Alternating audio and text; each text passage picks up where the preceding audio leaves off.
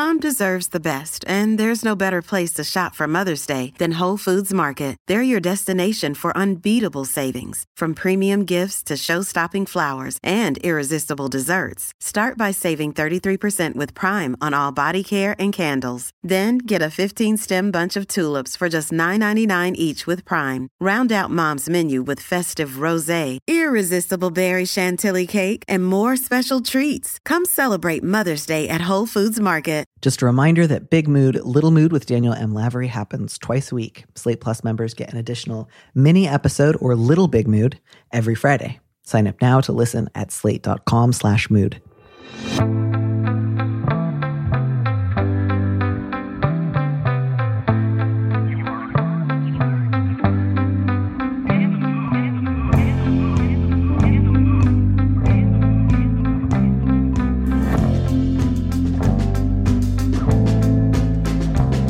Hello, and welcome back to Big Mood, Little Mood. I am your host, Danny Lavery, and with me in the studio this week is Noah Zezenis, an epidemiologist, writer, and prison abolitionist living in Queens.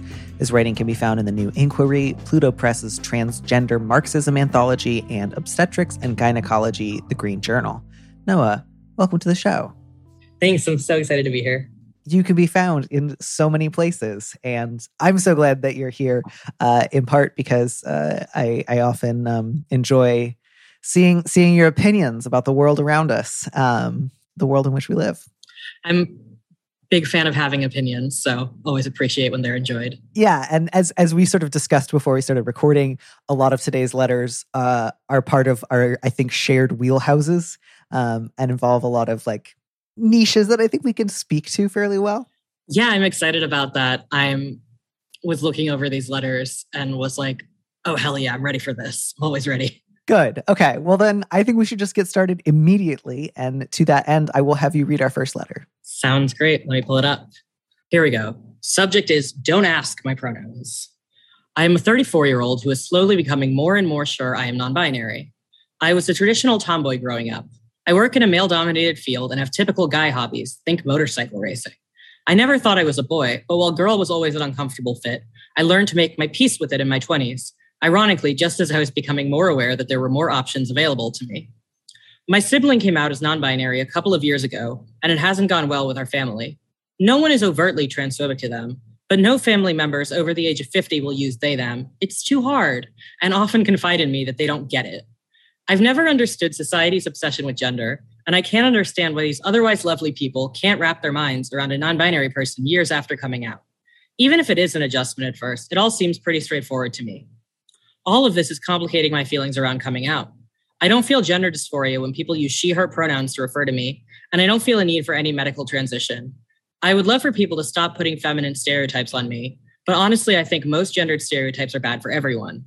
I feel torn. Half of me feels like a coward for not coming out. The other half of me feels exhausted by the thought of doing so. I live in a very liberal area, and my family reliably votes liberally, but I still know this would be an uphill battle for years, if not indefinitely. Part of me also feels like I don't need a change, pronoun, surgery, etc. I should just carry on as is. But the itch in the back of my mind about this just isn't going away. I love this letter. It has so many of the elements that I feel like equipped to discuss and help somebody with. This is relatively small, but I always love when somebody, it makes sense to me if people are like, I want to disguise the name of someone I'm talking about or the exact nature of the industry I'm working in. But I love the I can't tell you my guy hobby, but you should think about motorcycle racing. It's not motorcycle racing, but it's like it. Because now I'm just like, well, what is it? I want to know.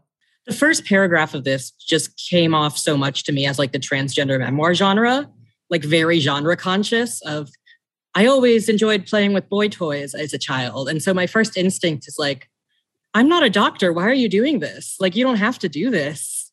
And it just makes me very defensive for the letter writer to begin with. You don't have to prove yourself right now, just to begin with. Yeah, I think especially kind of coupled with I'm already deciding that I don't need other things, but in case anyone asks, here are my credentials. And I think that all really ties into that bit in the middle of no one is overtly transphobic to them, because letter writer, I have some bad news for you, which is everyone is overtly transphobic to them and to you all of the time. You need to redefine what you consider overtly transphobic because, honey, this is it. Yeah, I mean, I can't think of something much less, trans inclusive than I'm going to consistently misgender you and refuse to use your pronouns or acknowledge your transness after several years. That's very explicit. Yeah, I think in a moment like this, maybe what the letter writer is trying to suggest is like, no one has run my sibling over with their car. Or like, they aren't screaming in the middle of the night outside of their window, we're going to kill you. But like, that's a very low bar. This is absolutely qualifies as overt transphobia. I think the reason that you want to say this is not overt transphobia is because this has been part of your family culture your whole life. If you were to really, I think, acknowledge even only to yourself how much your family and like society generally sort of runs on transphobia, like more than Duncan's, it runs on transphobia, you would feel isolated, overwhelmed, and hurt even more than you already do.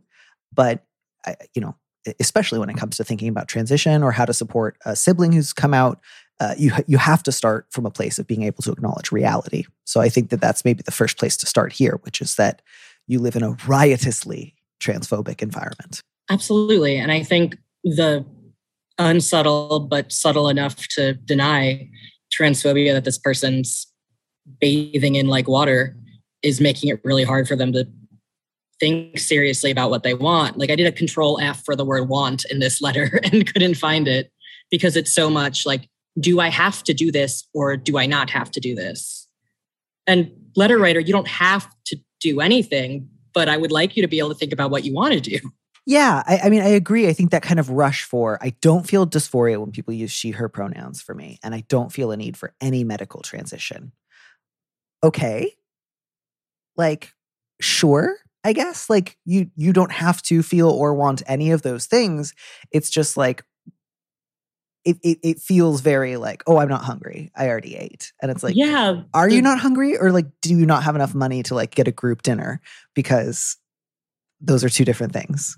Right. I mean, the things that are being said here, other than I don't feel dysphoria, are girl was always an uncomfortable fit, but I've made peace with it. And the subject, don't ask my pronouns, which implies that you're unhappy giving the answer she, her. Yeah. And so again, like none of this is to say, letter writer, it would be good if you started feeling wildly uncomfortable every time someone used she, her for you. I don't want to push you in any given direction. I just think that it seems to me like one of the ways that you have been able to fly under the radar when your sibling kind of hasn't been able to is you've made a real part of your persona sort of easy to get along with. I don't ask for very much. Whatever's good. I've made my peace with things. I am aware that if I were to ask anything from my relatives, they wouldn't give it to me and they would start bitching about me to other people. So my solution to that is I don't want anything. But then I have this sort of weird inchoate dissatisfaction that I can't quite put words to.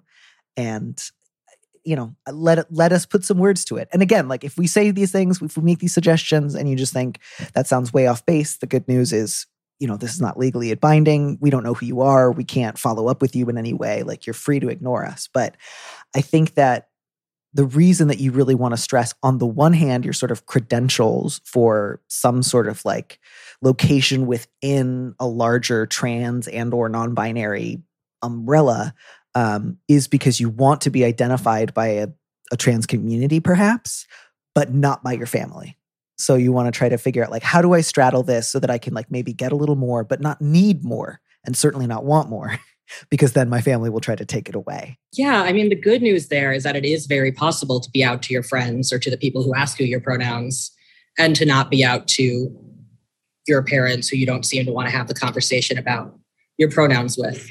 Having tried that, I unfortunately can't guarantee that you will always be happy with it forever, but I do think it's a better solution than the all or nothing. I can't even feel dysphoric because if I do, I'll have to come out to my parents solution. Right. Or that like dysphoria only looks like shuddering as if you've been struck by lightning when someone says she, as opposed to, gosh, my whole life I've kind of wanted something that I didn't really know existed. There's no words for that. Some loneliness.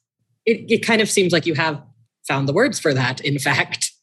But I get why it's uncomfortable to claim those words. I get why it's uncomfortable to be like, I am more and more sure every day that I'm non-binary, when your family has made it very clear to your sibling that while they are not going to run them over with a truck, they're not going to accept or acknowledge it either. Yeah.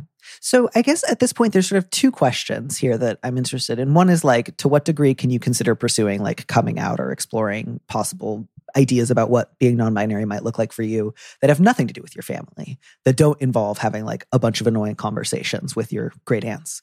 But I think maybe first I want to think a little bit more about, letter writer, you say that you feel like a coward for not coming out. I wonder if you feel like a coward for not doing more to stand up for your sibling. You don't say anything about your relationship with your sibling. You don't say whether you two are close, whether you like one another, whether they lean on you for support. You don't say much about what, if anything, you've kind of said on their behalf to other relatives. And my understanding is that when you say the family members over the age of 50 are often confiding in you that you don't, quote, get it, you are at most being very, very gentle and saying like, well, here's what maybe it means. And at sort of worst, you're not letting them know that you disagree at all. So if you want to accuse yourself of cowardice, I'll let you. And I'll suggest that maybe you're being a coward on your siblings' behalf. And that's where some of that fear is coming from. You also don't have to call yourself a coward. I'm not going to call you a coward, but like if that fear is coming up, maybe that's why. No, I very much agree with that. I got a little stuck on the do I or don't need to come out question because that's such a rich well of information. But I think the answer to, do you as a human and also as somebody who thinks you might be non-binary yourself, owe your sibling an obligation of solidarity, I'm comfortable straightforwardly saying yes to that one. Yeah, and you don't have to come out to offer that solidarity. Not at all, yeah. You could, for example, say, you've told me you don't get this 90 times. Stop telling me. I know. I think that's dumb. I don't think you have to get it in order to exhibit basic respect. And also, I think it's easy to get. Say that. Yeah, the I don't get this explanation, as the letter writer seems to know, is, I don't know how much I'm supposed to cuss on this podcast. It's bullshit. It's like, they've had several years to get it. They could have, read up about non-binary people on the internet if they really wanted to, but it's just more convenient and fitting their priors to just disregard it as some young people nonsense. Yeah. It seems pretty self-evident to me that the relatives in question are not willing to go all out and say, I'm transphobic officially. I will never support you. But neither do they want to actually try. So they just want to keep stressing, it's too hard. It's too confusing. I don't get it. I am perpetually on the first day of school. Like every day I wake up, it's like Groundhog's Day. It's my first day at kindergarten. I don't know what a pencil sharpener does. I don't know where my shoes are. I'm so lost. Can you please help me? And that's obviously, I think, a bullshit condition because everybody, if they try a little for years and years, will get a little bit better at anything. Like even if you don't get great at it, you'll show a little improvement. So I believe that that's a choice. I believe it's a nonsense choice. And I believe that you don't have to humor it. And again, you can do all of this without coming out to your family. You can just let it be known you are no longer available to smile and nod while they say things like, gosh, the word they, what does it mean? I mean, is it a river? Is it a book? Is it my friend? Is it my enemy? I couldn't say. I couldn't begin to say. Like, you can put a stop to that right now. And I think that will go a long way towards making you feel less worried about your own cowardice. And like, you don't have to step gingerly around them as much as you might otherwise. And then you can maybe turn some more of your attention to, well, who are people in my life or who are people that I could get to know a little better, who I might like to talk about coming out to, who aren't immediately going to be assholes about it, and focus on that. Focus your energy there. I really, for all that I think it's worth pulling a harder line with your relatives, I don't by any means want to say the only way you can feel like collected and together and like self-actualized is if you come out to all of them tomorrow and have a bunch of come to Jesus conversations. You absolutely don't have to do that. But it just feels like that last paragraph is so anxious about stressing that you don't need anything. You don't really want anything when you clearly do. Otherwise, you wouldn't be writing all of this. You wouldn't be thinking so, carefully about what it meant to be a tomboy as a child or, your feelings about gender stereotypes now. Like, you want things. You need things. The thing about gender stereotypes really struck me because I just don't get why people think gender is so important in this letter, which is all about your feelings about gender. And that reads like cope to me a little bit because you've, made an identity out of being the possibly non-binary person in your family who is not out, who is not making a big thing out of it. And it makes me wonder if you understand why it's important for your sibling to make a big deal out of this in a way that's been a little bit difficult for them and is causing all this, not causing anything, but is not doing the tactical avoidance that you're doing. Yeah. And so, letter writer, I will just affirm, you say you live in a liberal area and your family votes liberally, but you're also aware that doesn't make them not transphobic. Co-signed, yes. Liberal people are often, transphobic in nearly identical ways to other types of people. It is a common feature across the board. And this would be an uphill battle for years. You're talking to two transsexuals here. So clearly, I guess you didn't know Noah was going to be here on the show, but you knew I'd be answering it. I'm familiar with uphill battles. I get you. I agree. I've also done it.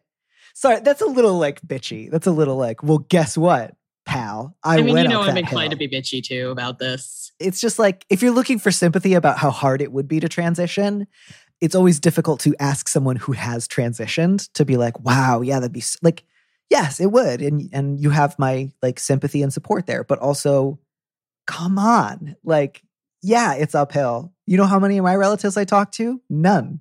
The thing I'll also say is that in fact, before I came out as, this flavor of trans, I was out as non-binary for 5 to 7 years, depending on how you count, and was very much in a situation of, okay, my parents know I use they, them pronouns, but refuse to use it. And isn't it so good they aren't kicking me out of the house? And want to just reiterate what we already said about that's still overt transphobia. Sorry, Mom, if you're listening to this. And that puts you in a position, both your sibling who's already done it and you, the onlooker, the bystander, even, as being afraid to want anything else, being okay, we're at this Cold War detente, but if I push for anything else, it could go nuclear at any moment. And that's a structural situation that the transphobes in your family are putting you in. And it's something that your sibling probably also is feeling, and that if you don't feel like you can discuss with them, maybe some amends need to be made and some conversations to be had. Yeah. And, letter writer, I know I've been a little bit brisk, so I want to come back into a position of care and support, because you sound like a lovely person. You sound like you've been kind of going through it with your family and you want to do, interesting, exciting, valuable, pleasurable things. And I want all of those things for you. So please know that any briskness on my end about it'll be tough is not coming from a place of just pure toughen up buttercup, but a little bit of yeah, that part doesn't go away. People don't usually come out because their families on a whim and out of nowhere decided to suddenly get cool. That's always one of the features of transition is most people don't want you to do it. And so you kind of, if you are hoping or waiting for the world to someday change on that front, my guess is you will not ever pursue any elements of transition. And that may be fine. And it may feel sad. And kind of the only way to know is to check in with you again on your deathbed. And I don't know when that's going to be. So I guess my last thought there is just about that last line. I feel so much familiarity with, I feel like if I don't need a change, I should just carry on as is. And you can apply that to so many different elements of sexuality, transition, etc. I remember being 16 and writing in my little journal that I barely ever wrote in I really hope I'm just kind of bisexual that dates girls between boyfriends and I never have to tell my mom. And that didn't work out. So I'll just say, this doesn't mean you have to do anything differently, but maybe just take a little time to imagine what might you want to pursue if you did not have at the sort of front of your mind making sure that you don't need to tell your family anything that might upset them. Pretend that they were all just hit by a bus, just for fun. It's fun for me. And then imagine what would you do if you were totally free? And that doesn't mean then okay, now you have to do it. If you thought about it, you're committed. It just might be a useful thought experiment. absent this like pretty intense set of restrictions that it sounds like you have felt bound by in a lot of ways. Like, and maybe even where like I've been able to enjoy certain freedoms as a result of being like a quote unquote traditional tomboy. And so within this pretty repressive like system of my family, I've gotten more than others have. And I'm worried that if I try to push it, I'll lose the like, it's cool that she likes motorcycles. And I'll be in the category of like the bad non-binary sibling, like my sibling is. Yeah, I'm also a little curious, like to what degree trans misogyny might be playing like an effect here. But again, I don't know enough about the sibling in question to make a ruling. But yeah, I mean, just like think about it in terms of I need so little that no one ever has to know, because that doesn't sound like a very joyful framework for thinking about embodiment or pleasure or the future. And try thinking about other terms, and then, you know, see where it goes from there. I would love to hear back from you. Write back if any of this, you know, produces sort of interesting thoughts for you. If you listen to it and you're just like, I hate you, that was really rude. Try again. Let me know. I would be happy to try again. And good luck. And check in with your siblings. See how they're doing. Yeah. No, I mean, despite all my bitchiness, I really do know what this feels like and wish you the best, because it's fucking hard. Absolutely. I mean, vividly, I remember various moments where I was like, I can't lose my family. And like today, I made a tuna sandwich in a slightly new way. And I burst into tears because I was like, I wish I could call my mom, because, you know, she and I often had that kind of relationship where I would say like, I found a new way to make a tuna sandwich. And she'd be like, oh my gosh, tell me everything. And it was just like this nothing little exchange of information that was nonetheless like incredibly intimate and loving and had to do with like pleasure. And it's so specific. It's like, I didn't want to tell anyone else about it. I wanted to tell my mother specifically. And I just lost it. And that was really sad and really hard. And then I went and I talked to my wife about it. And I talked about it with another friend, and I let myself be sad. And then I ate my sandwich and I kept going on with my day. Like, you know, I guess like I always want to try to find ways to incorporate the unbearable into a life that is centered on pleasure. Because it's like, if you live your life trying to avoid the unbearable, all you'll do is flinch, and you'll still get hit with that bolt someday eventually anyways. Like if nothing else, if you preserve this like perfect frictionless relationship with all of your relatives, someday still they're going to die and you're going to hit the bolt, and you just got to be prepared for it to come. And on that note, I should move us on to our next letter. It was a great sandwich too. I just also want to like thank Helen Rosner, because I was reading her thing about tomato sauce, and she was like, you put in a half an anchovy with the tuna, and I put in half an anchovy with the tuna, and it was so good. It was like extra tuna, kind of.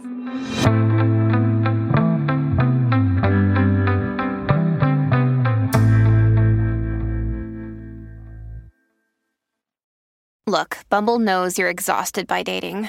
All the, must not take yourself too seriously, and 6'1" since that matters, and what do I even say other than, hey? Well, that's why they're introducing an all-new Bumble, with exciting features to make compatibility easier, starting the chat better, and dating safer. They've changed, so you don't have to. Download the new Bumble now. This podcast is sponsored by Ramp. Are you the decision maker in your company? Consider this. For the first time in decades, there's a better option for a corporate card and spend management platform. Meet Ramp, the only corporate card and spend management system designed to help you spend less money so you can make more. Most corporate credit cards offer points as incentives, but those points amount to less than their worth in real cash value. Ramp's business cards offer you cash back, real money in your pocket. Plus, you control who spends what with each vendor. And Ramp's software collects and verifies receipts automatically, which means you'll stop wasteful spending and close your books in hours instead of days. Businesses that use Ramp add up to 5% to their bottom line the first year. If you're a decision maker, adding Ramp could be one of the best decisions you've ever made. And now get $250 when you join Ramp for free. Just go to ramp.com/easy. Ramp.com/easy. RAMP.com/easy. Cards issued by Sutton Bank and Celtic Bank, members of FDIC. Terms and conditions apply. All right. So question number 2. As you know, I think I try not to worry over much whether or not a question is like quote unquote fake, just in part because like I get paid either way. And also because it's sort of impossible to verify what strangers on the internet are saying to you. And of course, things like this can happen. But it did feel almost like you're describing such a bad partner. Surely you cannot expect anyone would read this and say anything other than break up with him. But maybe that's just an assumption of mine, because certainly I have sometimes taken a while to break up with someone in my own life. Yeah, I was very confused by this question. I think because of what you're saying of, will they just sound awful on all levels? My brain went to, is there something I'm not hearing here? Is there some secret motivation that you don't have access to or that you're just not telling me? Which, is just my charitable spirit. But okay, this is good. This is going to be a good sort of like ink blot test maybe to run into. So the subject is untrusting and anxious. I'm in a relationship with Cal, who is the best partner I've ever had. They've met my family and friends, and everyone adores them. We've dated for a year and had planned to move in together. 3 months ago, we started trying out a poly situation, and ever since then, the way they treat me has changed. I did go out with someone else first, we discussed our agreements, and I did everything I could to make sure that Cal felt supported. Cal's been dating Rachel. A couple of times, Cal has canceled on me or was late in favor of hanging out with Rachel. We had agreed not to cancel our date nights, and that Cal wouldn't schedule dates with Rachel either immediately before or after hanging out with me. This was a compromise, since I wanted to pause the poly stuff as we got ready to move in together, and Cal has been moving really fast with her. They've also made a lot of decisions without talking to me. But in the past 2 weeks, they've canceled or ditched our dates 3 times. Once was because a friend was having a really tough time, and I get that. Once was because Rachel asked to hang out at the last minute, and they wanted to cancel on me. I reminded them that would hurt my feelings. They didn't end up going, but they canceled on me anyways because they were too tired to be, quote, kind and tender with me like I asked. And they ditched me again 2 nights ago after I ran into an ex and an assailant at a night out. Then they went out with their friends and texted me that they were in trouble and that I should call soon, and ignored my calls and texts. Since then, they said it's just because they need more time with their friends. I'm fine with that. I just don't get why it has to happen on the nights we already have plans that they made. I don't know what to do. I want to try and let them rebuild trust before deciding to break up or not. But when they ask what they can do, I don't know what to tell them. What are good ways to rebuild trust? Should I just walk away? Is this normal when transitioning into poly, or is my partner just kind of mean? I'm not planning on moving in until this gets sorted. I am glad that the letter writer is not planning on moving in with Cal right now. I think that's really, really good. Yeah, I agree. It seems like whether or not the partner is kind of mean or not, it just seems like neither of you are happy right now. Yeah, I think that feels pretty straightforwardly true. There's definitely some information that's missing. I don't know if it was a shared idea to try out being poly.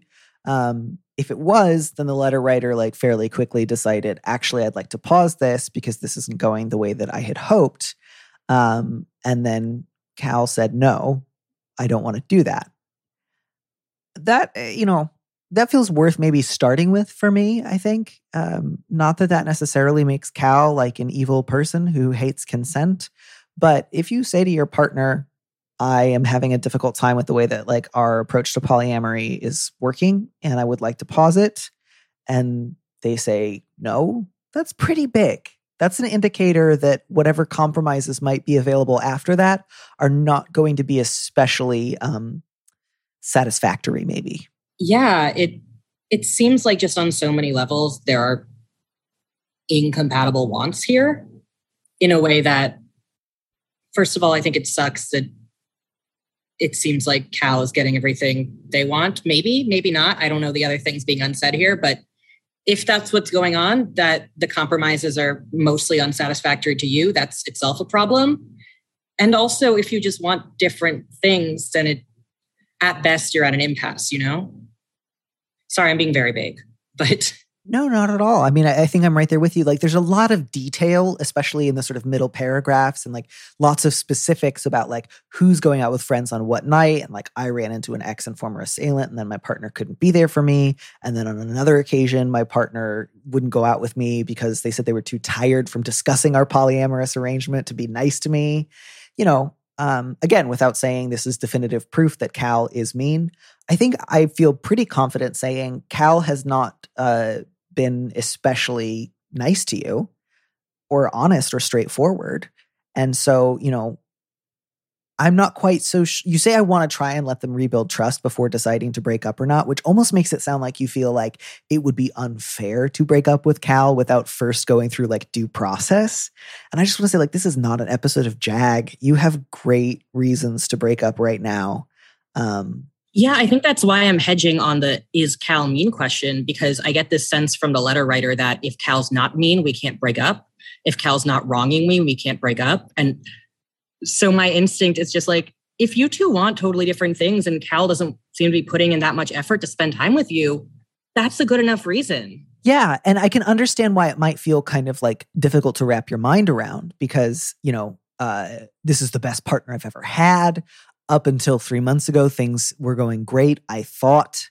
We'd been together for a year, so I was really thinking like maybe we were going to, be a like long-term relationship.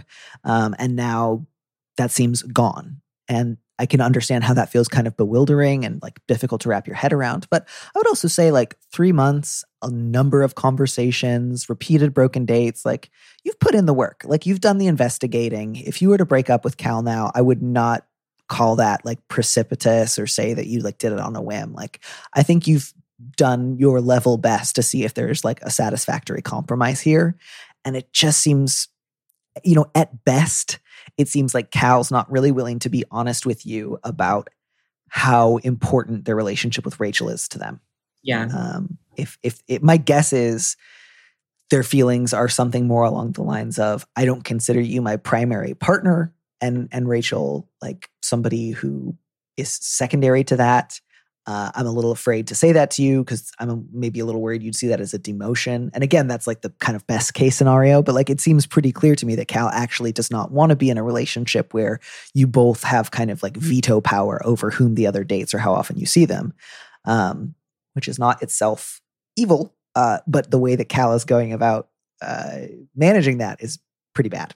Yeah, I think in a situation like this where you can't meet each other's needs, I think it's on both of you to say, hey, it seems like you want or need something that I can't do. And the letter writer has made it very clear that they don't want to do polyamory. They don't want Rachel to be a priority in Cal's life.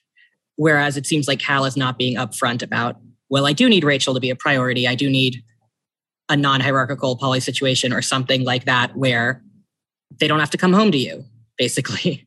And that's okay to need, but it's not okay to be so shifty about it in a way that leaves the letter writer feeling so confused and tossed aside. Yeah. And I would say too, sometimes it can be difficult to make a decision along these lines if your partner is saying one thing and doing another because you want to take them at their word. But, letter writer, it seems to me like you are already a little bit suspicious when like that line of like, since then Cal has said it's just because they need more time with their friends. I'm fine with that. I just don't get why it has to happen on the nights we already have plans. Like you, I am very suspicious that is the whole story. I don't believe that Cal only needs more time with their friends. I think Cal doesn't want to, be kind and tender when Cal doesn't get what they want. And I think that I will go so far as to say like, that's mean, like that's actually mean. That feels a little bit like stomping their foot and taking their ball and going home. Like, oh, I can't like go out with Rachel under these exact circumstances. Well, then guess what? I'm too tired to pretend I like you. I think that's shitty. And I think you deserve better. I don't think you can believe them when they say this is just about wanting to spend more time with my friends. I think they're going for like a palatable justification for getting away from you, that they don't think that you're going to fight them over. And I think you deserve better than that. Yeah, I think it sucks that this letter writer is in this position where they're like, should I break up with Cal? When it's clear that Cal has done everything but break up with them, is going out of their way to not be nice or spend time with them. And the shoe should be on the other foot here. And it sucks that it's not. Yeah. Yeah. And it's really hard when it's like, they're asking what to do to rebuild trust. I don't know what to tell them. And like, again, letter writer, I would just say like, I don't think you should have to tell a partner I want you to be honest with me. I want you to do the things you say you're going to do.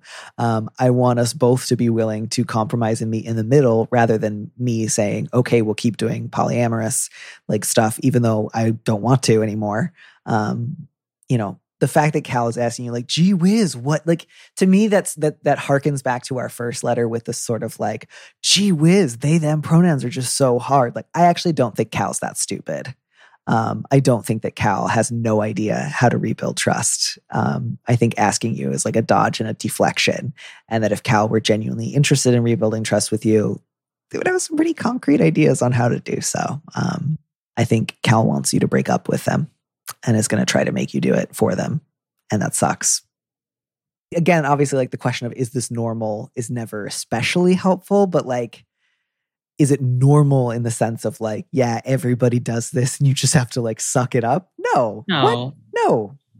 Yeah. And I think if the conversation is going, this is just how polyamory works. Polyamory means you never get to have expectations of how I treat you or how much time I spend with you. I'm very comfortable saying that's not normal.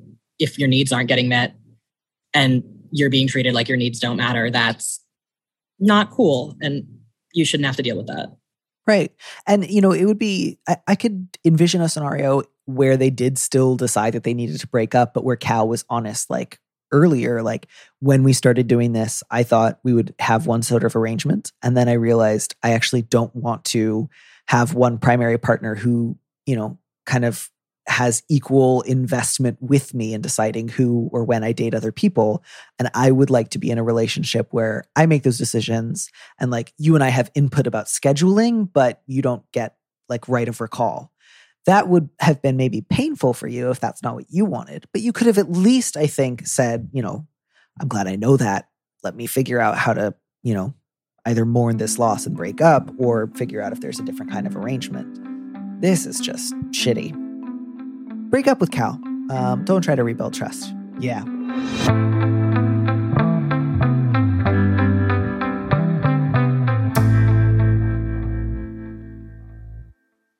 This is great. I'm doing great. You're doing great.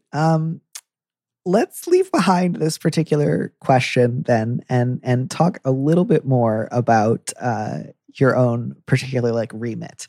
So I do think of you, I think like probably one of the first times that I had like heard of your work was, and I think part of why I saved these questions for you, right, was like you're sort of like, I would call it like gentle joshing of the sort of like not like other girls approach to transition, if that makes sense. Do you understand that as being part of your remit, or does that feel like a totally unhinged thing to say? No, I do see it as part of my whole deal. And I think it's, as I alluded to, is very much a mea culpa of many, many years that I spent being like, well, of course I'm trans, but I'm not a trans man. I'm not one of those. I don't need all the trans man things that trans men need. Which, like, maybe you don't. Some people don't. But methinks the not lady doth protest too much. Yeah, that kind of like preemptively, I don't need anything approach to thinking about transition that can sometimes feel so protective, but in like real life can usually end up just being needlessly pleasure rejecting. Very much, yeah. As many people have talked about, dissociation is a particular aspect of being a dysphoric person and somebody who's foreclosing the possibility of transition, especially. And one of those kinds is the detaching oneself from any positive desire at all. In my case, it was exclusively understanding myself as a not woman and a not man. And, there are non-binary people who experience their genders in a way that is about what they want rather than rejecting all the things that they don't want to be or are scared to be. But for me, I spent a lot of time telling myself why I wasn't allowed to do things or why I shouldn't want to be a guy in particular for feminist reasons. And I feel really sad about that. And so I'm often trying to tell people like, you don't have to do what I did. There's a better way. I think that makes a lot of sense. I've seen, I think especially in light of like Nevada getting reissued lately, a lot of people kind of talking about like, what's that sort of like mid-transition preoccupation with like litigating other people's transitions, where it's like, all right, it's not new and fresh for me anymore, but I still want to like somehow like step back on the merry-go-round of like starting afresh, doing it right this time. And obviously, like I always want to think of myself as above such milestones. I'm not. And I think especially like for me, I often have this sort of fantasy of like, well, my transition wasn't perfect, but I can like help advise or encourage or just like dictate other people's lives such that I will make their transitions perfect. And then somehow we will achieve utopia. Yeah, the joke I've been making to my friends about coming on this podcast is I'm so excited to give solicited advice instead of the unsolicited kind. And I too, in reading the Nevada re-release stuff, have felt a little bit like, ooh, I am always doing, you should transition discourse on the internet. At the same time, in defense of my whole deal, there's a lot of people doing you shouldn't transition discourse all the time on the internet and in the world. And while I'm not into bullying any individual person and being like, I know you better than you do, I do think Thank you for coming out as being anti-bullying. I was worried. That being said, I do think we have some kind of social obligation to other trans people to be like, hey, I've been down this road before. You don't have to listen to me, but here's how it felt. And I don't think I'm above that because I don't know, because I'm grateful for the trans people who did that to me, even if half the time I was like, fuck you, you're not my real dad. 100%. I mean, so much of this even like has to do with like, I just don't want to ever think of myself as being part of a type or following like a predictable model. But it's like, of course I am. Of course I am like at that level of like a kid who has smoked weed twice talking to a kid who has never smoked weed and being like, here's how you got to do it. Like, yeah, I'm not above like basic milestones of human development. And yeah, I think stressing the solicited and you are free to do what you like. But yeah, I absolutely always want to be, doing it the best and like developing the one true way. And I think like if there was one thing that I wish I could have done differently, it would be not entertain so many stupid questions from cis people. And that's not to say that I wish that I had been rude or that I wished I hadn't had like interesting, worthwhile conversations, because plenty of the cis people in my life had questions that came from a place of, I don't know much about this, but weren't stupid. But there are many stupid questions that don't deserve the time of day. And I wish that I had said, gosh, that's stupid, even if only to myself a little. Like if somebody would be like, oh, but you want to transition to be a man, like, but sometimes they do bad stuff. And it's just like, nobody transitions because they want to give a stamp of approval to what all men or all women have done. Like if it worked like that, you would only be transitioning whenever like either men or women had like earned enough, I don't know, complexity points that it was like, hey, good job. I'm coming over to your side. Like that's such a stupid thing to think. And I can't believe that I answered that question on part of a book tour. Yeah, I wrote the New Inquiry article on hating men and becoming one anyway. And I'm so glad I wrote that article. And I'm so glad I never have to write that article again. That instead of engaging with the people who DM me, like in good faith, the, closeted trans people who DM me, hey, I want to be a man, but what about the patriarchy? And having the same conversation over and over, I can link the article and be like, hey, I did a lot of thinking about this. So now hopefully you don't have to, I hope. Yeah. It has been considered. Don't worry. Like, this is not the gotcha that you're worried it is. Noah, thank you so much for being just such a delightful and insightful companion on the advice-giving journey today. If people listen to this and they think, gosh, this Noah fellow seems great, where can I read more work by him? Where would you encourage them to go? So probably the easiest way to find my work is on one of my Twitter accounts. There are two. The one where I tell people about my opinions on being trans is @CommuNoah. And the one where I do everything else is @NoahZazanis. And they are different accounts because I have a job. Beautiful. We love to hear it. Congratulations on having a job. And thank you again so much. Have a fabulous rest of the day. Thanks. Have a great rest of your day too. I was so happy to be here.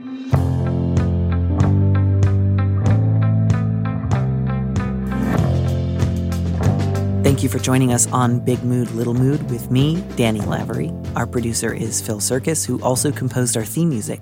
Don't miss an episode of the show. Head to slate.com/mood to sign up to subscribe or hit the subscribe button on whatever platform you're using right now. Thanks. Also, if you can, please leave us a review on Apple Podcasts. We'd love to know what you think. If you want more Big Mood, Little Mood, you should join Slate Plus, Slate's membership program. Members get an extra episode of Big Mood, Little Mood every Friday, and you'll get to hear more advice and conversations with a guest. And as a Slate Plus member, you'll also be supporting the show. Go to slate.com/mood plus to sign up. It's just $1 for your first month. If you'd like me to read your letter on the show, maybe you need a little advice, maybe some big advice, head to slate.com/mood to find our Big Mood, Little Mood listener question form, or find a link in the description on the platform you're using right now. Thanks for listening.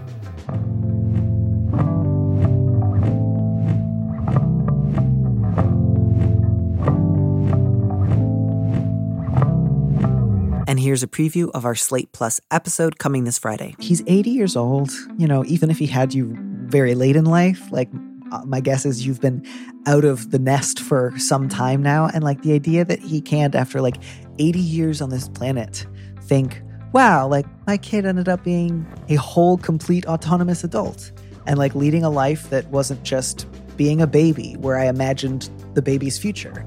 What a remarkable time to live in. Like, how interesting. I'm sorry that he's closed himself off to that entirely.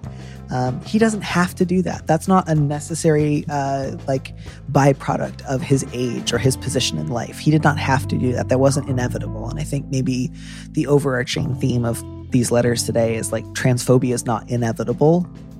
To listen to the rest of that conversation, join Slate Plus now at slate.com/mood.